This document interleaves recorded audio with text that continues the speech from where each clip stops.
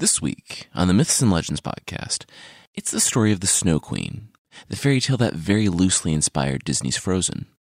You'll see how children's entertainment has changed over 170 years because this children's fairy tale contains demons, drowning, murder, 3 kidnappings, and a delightful little sociopath who just wants a friend. Then, on the Creature of the Week, I don't even need to tell you that if you see a moss-covered log with wings or a guy with a blue face and green hair, maybe avoid them if they're beckoning you into the river.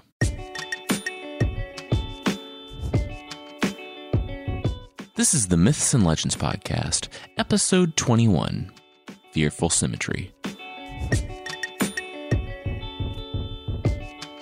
This is a podcast where I tell stories that have shaped cultures throughout history. Some are incredibly popular stories you think you know, but with surprising origins.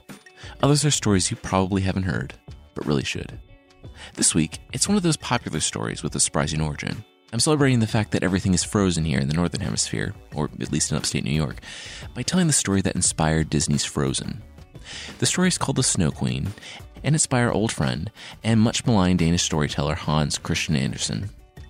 Moderately long-time listeners of the podcast will remember that he was the writer of the original Little Mermaid, a fairy tale that I was perhaps a little bit too hard on.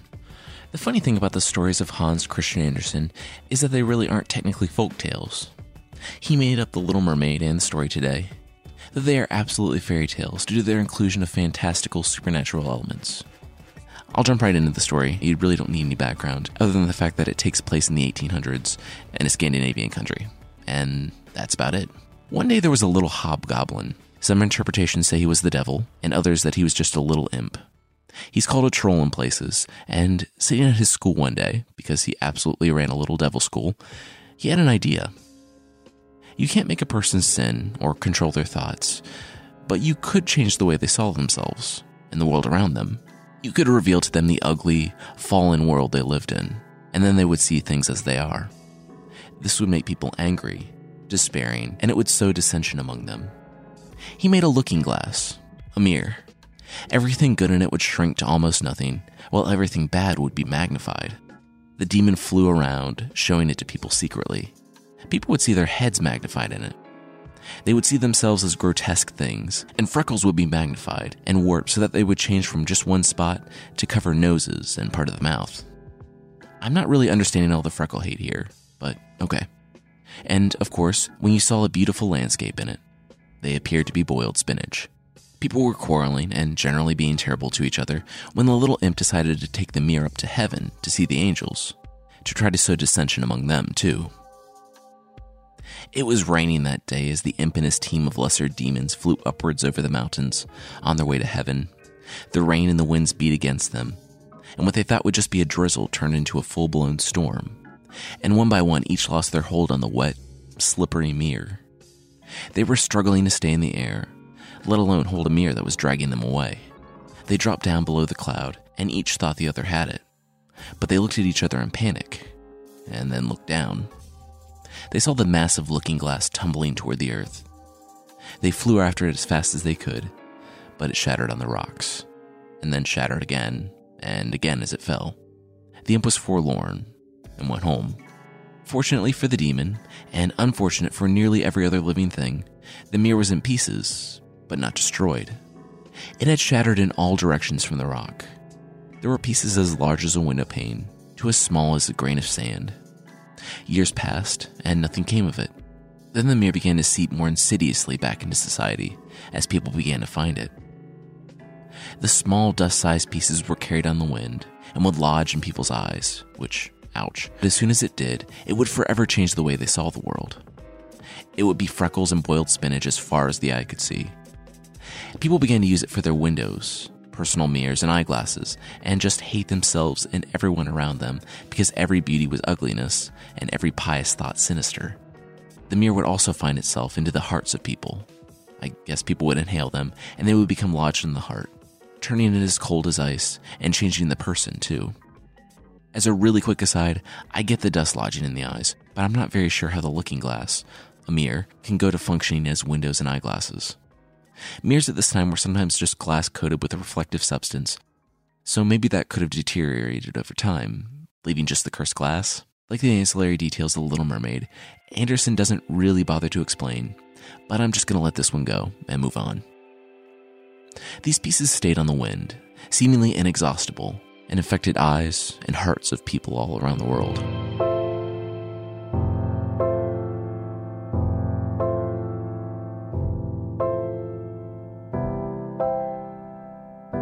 In the big city, there were 2 children, a boy and a girl.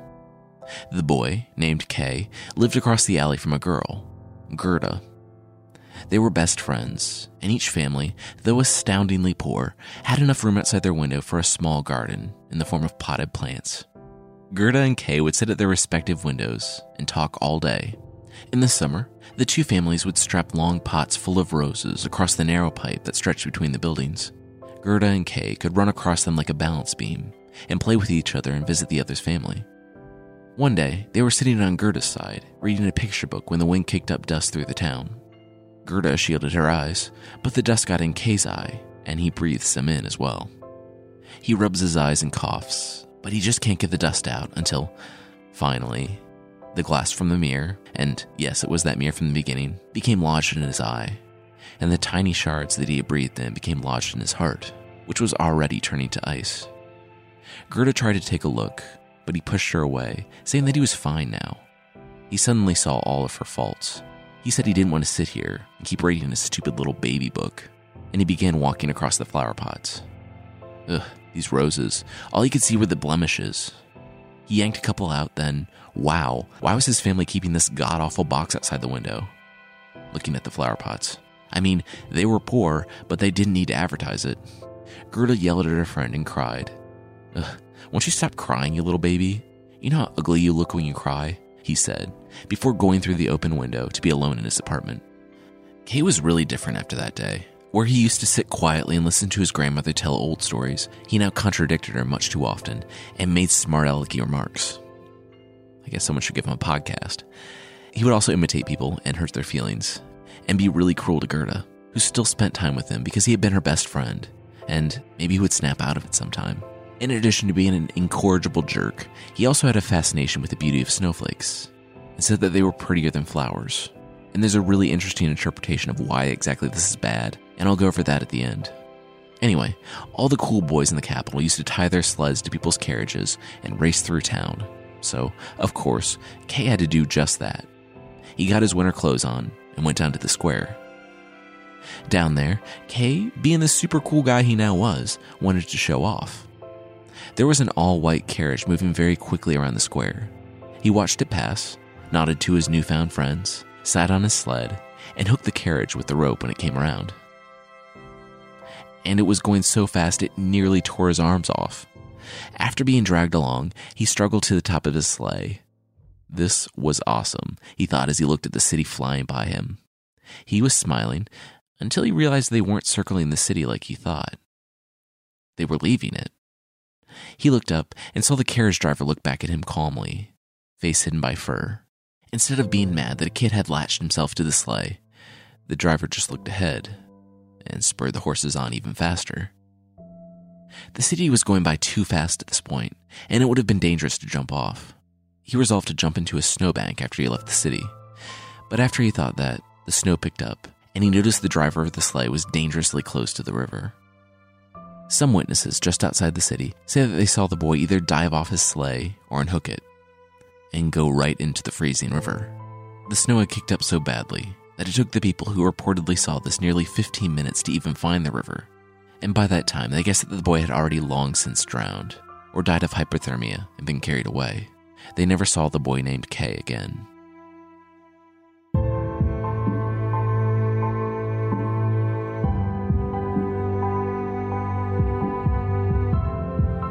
Months later, long after the news had finally trickled down to Kay's family, Gerda sat, still mourning.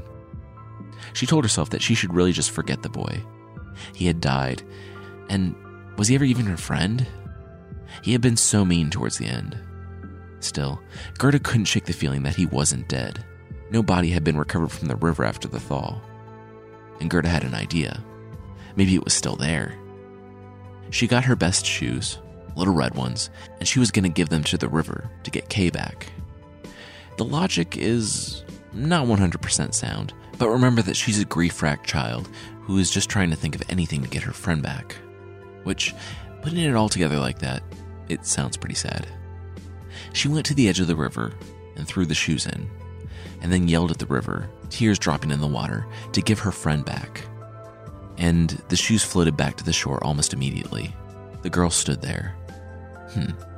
It didn't occur to her to stop, so she found a boat that was tied to the dock. Maybe she wasn't out far enough.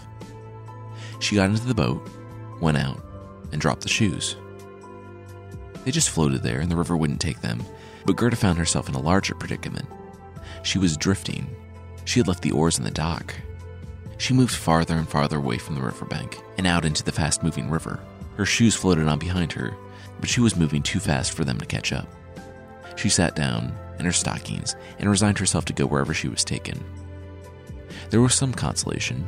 Maybe she was being taken closer to Kay.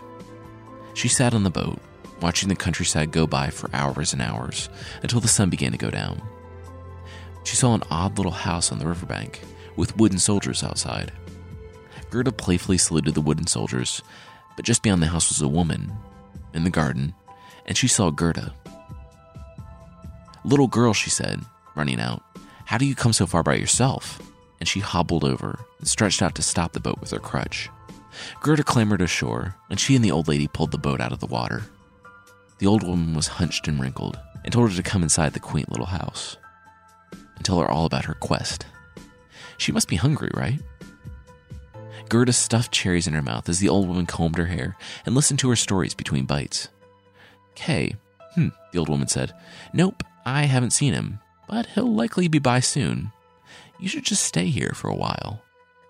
The old lady, though a witch, wasn't the type to try to eat the girl or pin her down with disembodied hands and murder her like other fairy tale witches.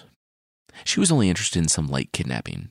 The old witch was lonely and wanted Gerda to stay just for company. So she plucked the memories of Kay from Gerda's head while she brushed her hair. And Gerda, not remembering Kay or home or anything, decided to stay with the old woman. It was getting late, after all. She enjoyed more treats, and then the next day she went through the witch's garden, which, after growing up where the only flowers she ever saw were the measly little roses outside of her window, she was blown away by the flower garden.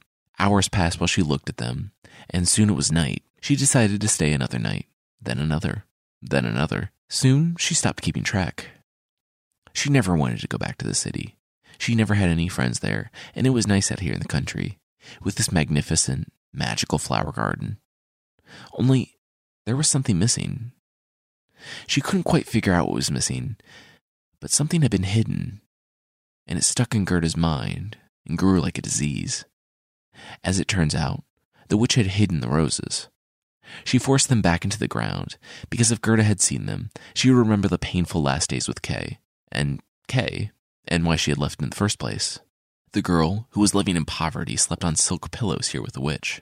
She was better off, the old woman told herself. Unfortunately, the witch had a hat with all the flowers of the earth painted on it.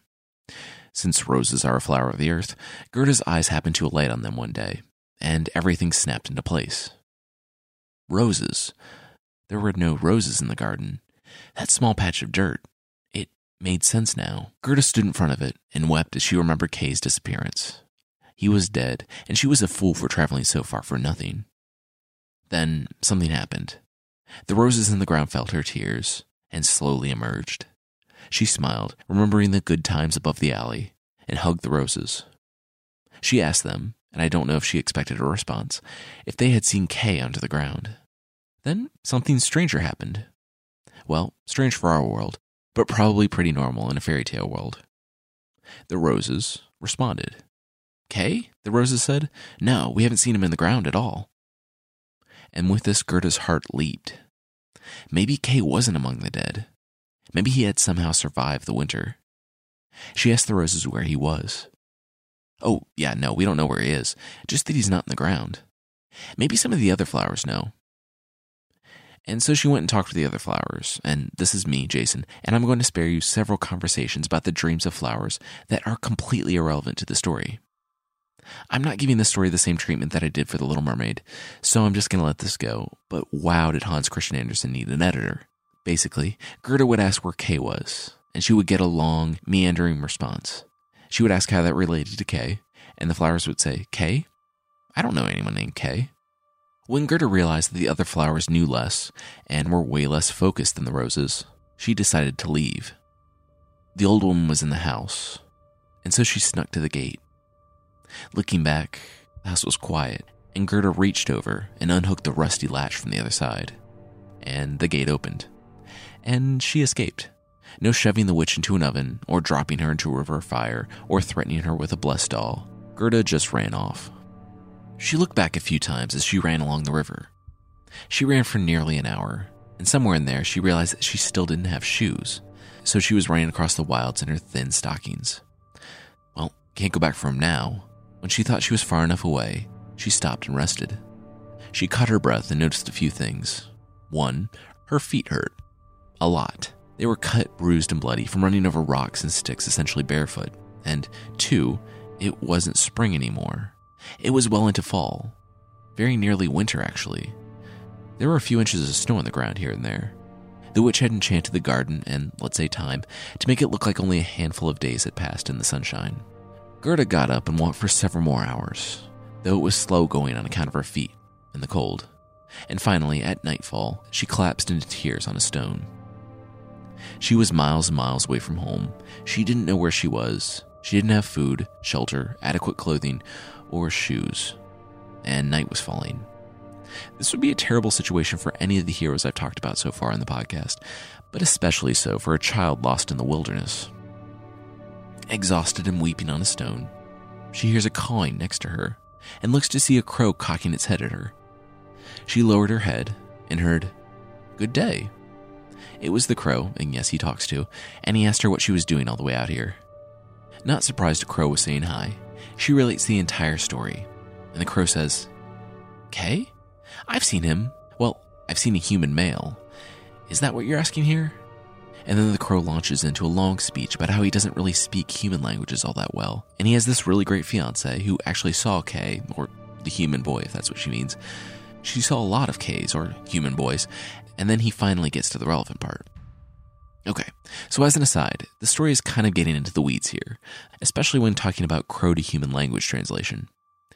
Basically, there's a super smart princess who decides that she'd like to get married.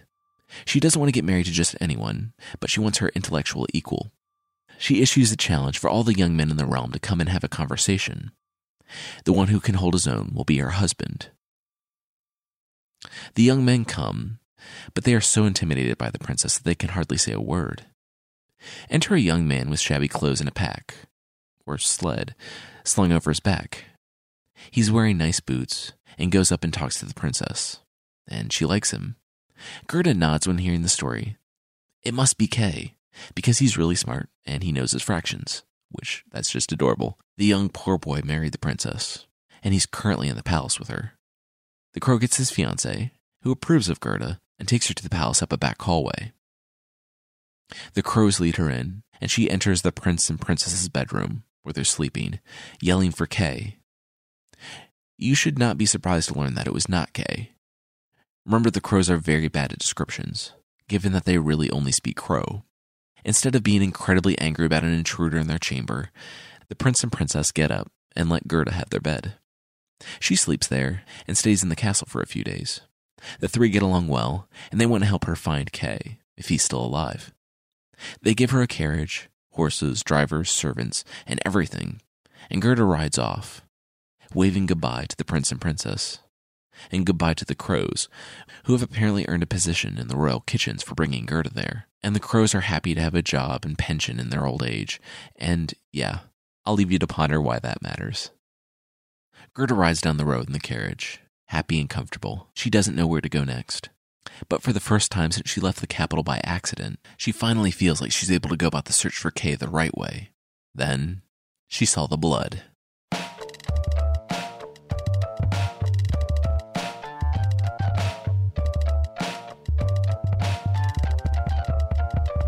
An arrow went through the driver and stuck into the wall of the carriage. Blood poured in the hole, and that's when she heard the screams all around. She could hear more arrows thudding into the driver, and ducked and cowered in a dark corner of the carriage. People climbed aboard. She didn't dare look out because she could hear the screams, weeping, and pleading of the servants that had left the castle with her before the sounds of daggers and silence. There was a pause where Gerda was hopeful that they had left, but then the door exploded off its hinges as someone kicked it in. It was a big, ugly man, and he dragged her out by her dress and threw her on the ground, pointing a pistol at her. An old woman stooped over her, eyes hungry and mouth watering, with a long knife in hand, and, of course, she has a beard.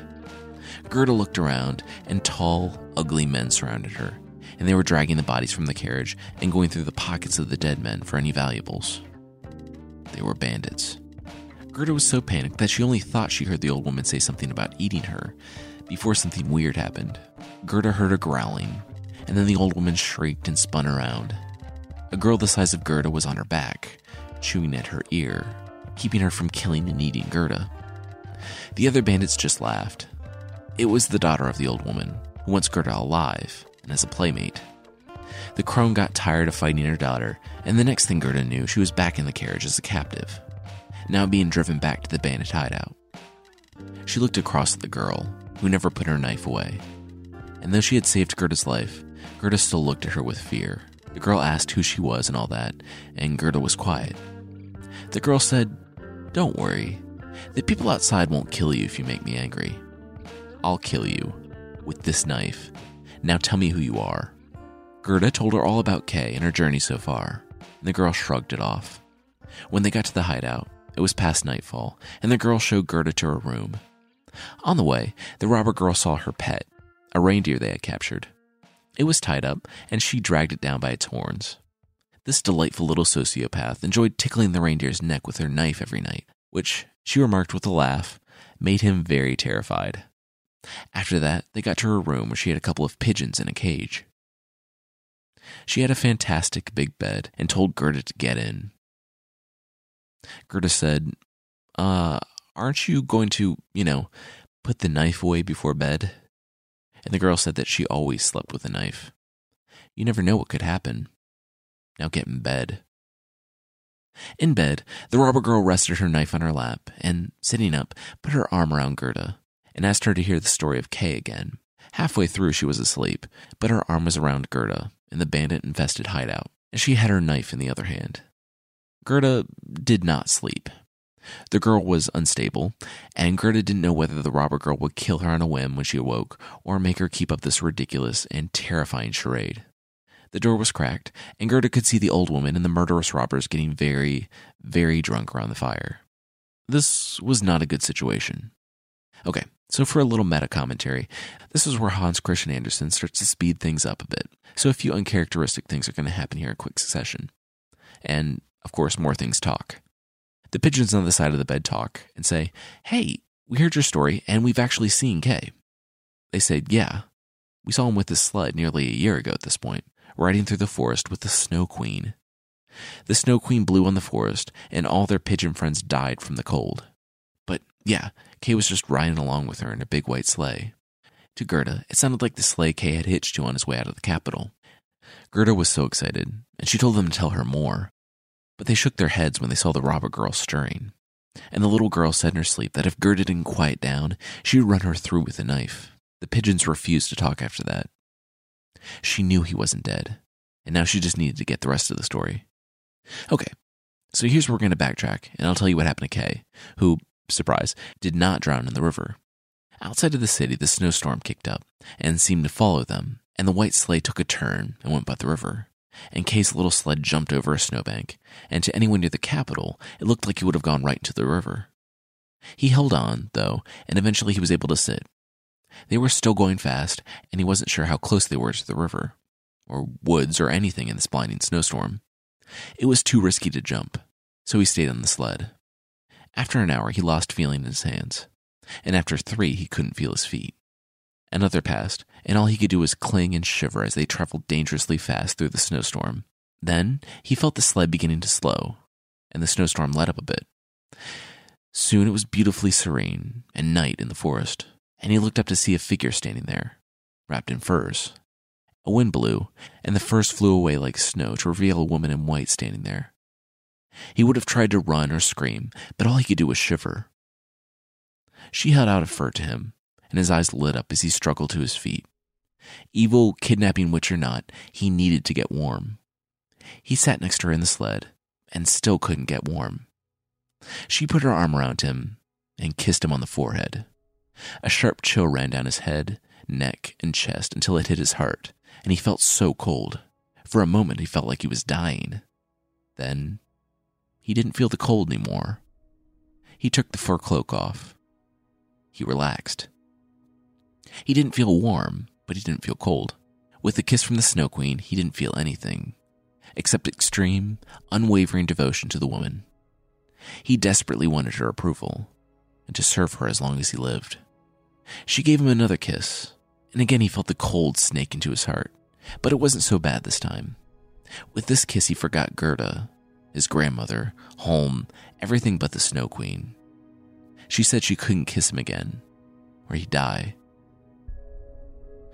She had servants made of snow get his sled and bring it aboard, and the story says that these things are the size and shape of snow chickens. Kay tried to impress the Snow Queen with everything he knew, and by day he slept at her feet in the sled.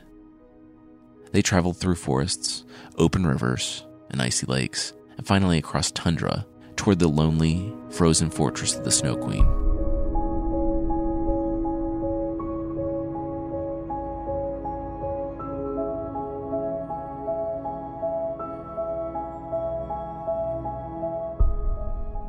Back with Gerda. In the morning, she woke up to the robber girl and told her everything, and the robber girl became uncharacteristically serious and willing to help. They listened to the rest of the story from the pigeons and learned that the Snow Queen lived at the North Pole in a huge fortress. The reindeer chimed in that he knew where it was. It was his homeland. The robber girl said, despite this not fitting with her characterization up to this point, that she would help Gerda escape on the reindeer she loved to torture. The robbers were gone to the day, and I'll let you guess what they were up to, so it was just the old woman and the girl. The old woman liked to drink from a big bottle of liquor at lunch, and liked to sleep it off afterwards. And I'm not joking at all, so that would give Gerda time to escape. The mom burst in the door, and the girl leapt out of bed, pulling the old woman's beard and calling her nanny goat. The mom hit the girl repeatedly on the nose. The writer makes a point to tell us that they did this because they loved each other. Yep, she raises her daughter surrounded by violent murderers. She gives her a knife to torture animals. She slaps her on the face. Then she drinks so much at lunch that she needs to lie down. But it's okay because it's all out of love. When the pair heard the snoring of the mother, they went to work, and the little girl stole some winter wear from the robbers, and Gerda climbed atop the reindeer. The girl gave her some food and says farewell. Gerda looks back across the snow and sees the girl watching her leave, still holding the knife. Gerda rides the reindeer across forests, tundra, frozen lakes, and all that, and she runs out of food. She comes to the hut of one woman who tells her to go see another Finnish fortune teller, and after 100 more freezing miles on the back of a reindeer, Gerda comes to that woman. The woman is small and dirty and for some reason barely clothed, but nice. She confirms that Kay is with the Snow Queen, and quietly to the reindeer tells him everything. The Finnish woman goes infrequently to the Snow Queen's fortress, and she's seen Kay. The thing is, he's completely happy there, and she informs the reindeer that Kay has the demon glass lodged in his heart. The reindeer doesn't ask the question, what is demon glass, but instead asks if she, with her magic, can give Gerda the strength of 12 men. The witch said that Gerda already has all she needs. She's made it through several dangers to northern Finland in the winter. Her greatest power comes from her innocence and purity of heart. No power the Finnish woman can give her can top that. I personally would say, so is that a no on the strength of 12 men? Or maybe I can have that in addition? Never mind. The Finnish woman tells both of them of the fortress 2 miles away and where to find the door. And Gerda once again gets on the reindeer's back. They take off, and Gerda realizes that she's missing her very necessary coat, gloves, and boots, which how'd she even get outside without realizing that? But the reindeer, like a true friend, refuses to go back. They approach the looming ice palace, and it's massive, with some rooms, and yes, rooms, being a mile long. And the reindeer drops her off, tears streaming down his reindeer face, and leaves. Gerda looks with uncertainty towards an open gate, shivering because she's woefully underdressed, and she's very surprised to see something forming in front of her. The Finnish woman very much omitted the existence of large, powerful, and threatening snow guardians, taking the form of giant serpents and large porcupine bears. Soon, Gerda was surrounded. She didn't know what else to do, so she said the Lord's Prayer. She saw little bits of light floating down to earth all around her as the giant snow beast watched, puzzled. The little bits of light grew and grew until they became full-grown, fully armored angels with spears and shields. A whole legion of angels stood before her and destroyed all the snow beast in what I can imagine was a really cool battle. They rub her feet and hands to warm her up and leave her amidst piles of snow with a clear path into the Snow Queen's fortress.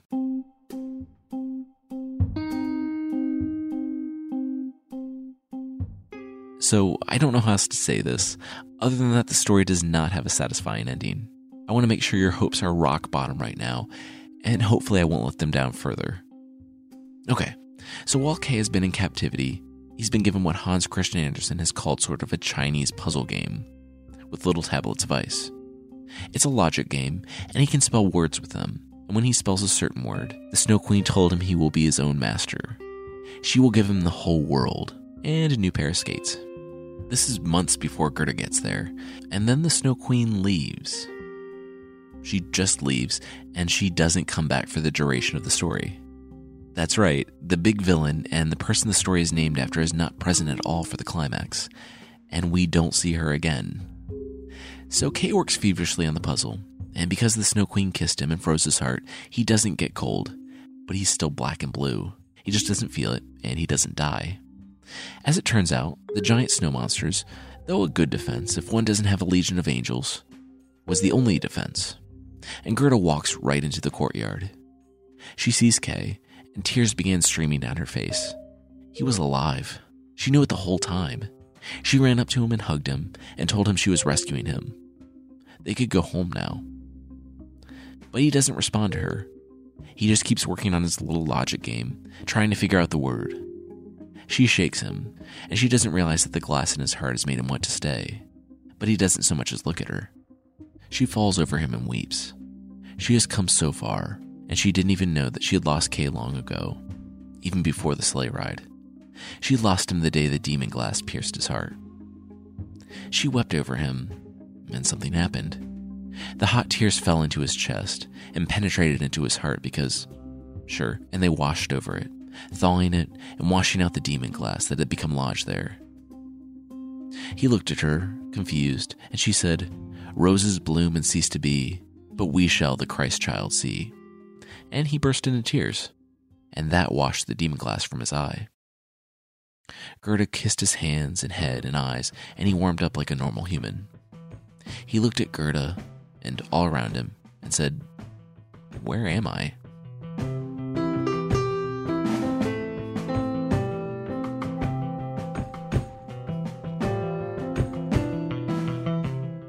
Okay, so Andersen didn't exactly stick the landing with the climax of the story, but it gets more strange and Deus Ex Machina-y now. They dance, and all the snowflakes dance with them. When everything comes to rest, they find the ice puzzle pieces, kicked up in the wind, have settled to spell eternity, which is the word that Kay needed. Kay is free. They leave and see the reindeer waiting by the gate with another young reindeer whose udders are full. They drink from the reindeer's udders and kiss her on the mouth. They ride the reindeer back to the Finnish woman, and then to the other one, and both outfit the kids with things. They reach the green forests and the reindeers leave them in tears. Walking, they hear someone in the woods and see a beautiful horse, one that Gerda recognizes as one that was stolen from her carriage she rode on. It was the little robber girl, with a red cap, her knife, of course, and a pistol at her belt. She had gotten tired of staying at home, so she's exploring the world and probably robbing people. She said that the prince and princess are in a foreign land, and the crow is dead, though he did get to marry his fiancée, who's now his widow and very mournful. The robber girl says that she will visit them if she ever comes by the capital, and they say their goodbyes. They skipped meeting the witch, for obvious reasons, and after many more days found themselves walking up to the capital. They find everything familiar, yet different, and realize that it's not their city that's changed, but them. They've grown up, and I don't mean that they went through trials, learned a lot about themselves and the world, and are richer for the experience. No, they literally grew up. They're adults now. I don't know how or why or what purpose this serves, and I can't even begin to explain it. The story ends with Gerda and Kay in each other's arms. Their grandmother is reading to them from the Bible in warm, beautiful summer. The story today started out as a poem about a young girl in love with a miller boy who went to the mill one day to find that the wheel had stopped. He had been taken by the Snow Queen. I did find some sort of explanation about why the demon glass in his eye correlated with the love of the perfection in the snowflake. It wasn't that the snowflake was bad per se, but that it represented sort of an obsession with reason and earthly perfection. The temptation the Snow Queen offered was not anything untoward, but rather a temptation towards perfect knowledge. In parts I didn't include, she thinks that he doesn't know enough, and her realm is perfectly built from those perfect snowflakes. She challenged Kay to a logic puzzle for his freedom, and apparently in her kingdom you can set your watch by the northern lights. In this way, one reading of the fairy tale is that it's the redemption of an inhibited, lonely intellectual by the love of a woman. It's one interpretation, and it's interesting and kind of reflects the life of Hans Christian Andersen. He had an odd, sad, and complicated love life that I won't really go into. I can only say that he never really experienced redemption from the several anxieties that plagued him in the romantic sphere, and many of his loves went unrequited. In fact, when he died, unmarried of liver cancer at the age of 70, a long letter from his youth, from a girl he had loved, was found in a pouch on his chest. The movie Frozen is based off this story, but as you can probably see, only in the broadest of strokes, in that it contains a Snow Queen and a quest for redemption. I like to think of this, the original story, as an alternate reality where Elsa doesn't experience love, acceptance, and redemption in the end, and instead uses her powers to rule a frozen kingdom and steal people from their homes to slake her deep loneliness. And also, we don't really get any explanation as to who the Snow Queen is, what her motivations are, or any sort of origin story or anything like that in Hans Christian Andersen's version. The ending is a little unsatisfying, but I really like that. After the treatment the Little Mermaid got, where she basically spends the whole story hoping the prince notices her before dying for him, Hans Christian Andersen actually let a female character go on kind of an epic quest, save the male character, and live. Next week is an Irish legend, and we'll start in on the story of Cuchulainn. If you like the characters and epic scale of the Viking, Greek, or Arthurian legends, these are awesome stories from Ireland in the same sort of style. I want to say thanks to Half Dan, Ace Carey, Home Likes Bacon, John DeSuckett, Sir Porkchop, Slinky Buzz, Millie Hilton, Demi1291, Bob2054, Tobias Uzo, A Neutral, and Lucio for the feedback and reviews on iTunes. If you're looking to help out the podcast, iTunes is a great place to leave a review. You can find it at itunes.mythpodcast.com. Also, there's a membership thing on the site. If you'd like to support the podcast, you can do so for $5 a month, less than 1/4 of the price of Fox earmuffs. Now, I'm not saying these earmuffs are going to come to life and eat your liver, but why even take that chance? You know what won't come to life and eat your liver? The membership on the site. There are extra episodes, a monthly Fairy Tale Friday, and more. So if you're interested, check out support.mythpodcast.com.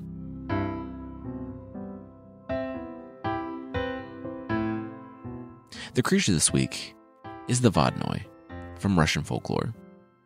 It's a dangerous water creature, and it lives in freshwater lakes and rivers.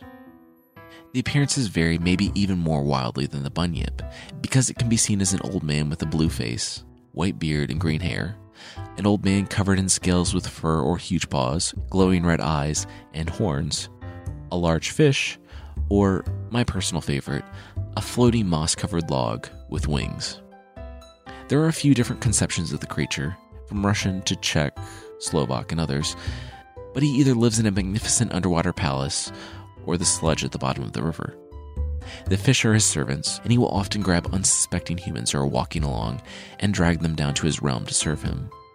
Unfortunately, we can't breathe underwater, so he pretty much always just ends up drowning the person. Local accidental drownings are said to be the work of this creature. There are a few ways to keep from falling victim to this creature. The first is to just keep your wits about you, and don't be careless by the river. He does accept sacrifices, and millers will give him a cockerel, a male chicken less than 1 year old if you're wondering, to satiate his need to kill. Another sacrifice for him? Drunk people. A drunken stranger passing a mill has also served as a sacrifice to appease this creature. I'm assuming and hoping that these were accidental drownings of drunk people that stumbled into the river. But regardless, if your buddy the Miller is buying drinks, maybe don't listen to him when he says you should go by the river on your way home.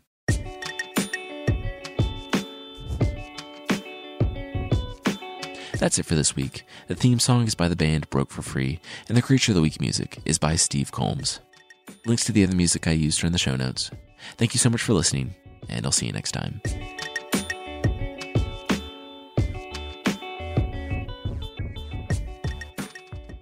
With LinkedIn Jobs, we tap into a network of more than 1 billion professionals to help you find quality professionals quickly and easily for any role you need. Marketing wizards? Found them. Software engineers? Found. That project manager I could never seem to hire? And found. LinkedIn Jobs quickly matches your roles with candidates with the right skills and experience. In fact, 86% of small businesses get a qualified candidate within 24 hours. Post your first job for free and get started at linkedin.com/spoken. That's linkedin.com/spoken. Terms and conditions apply.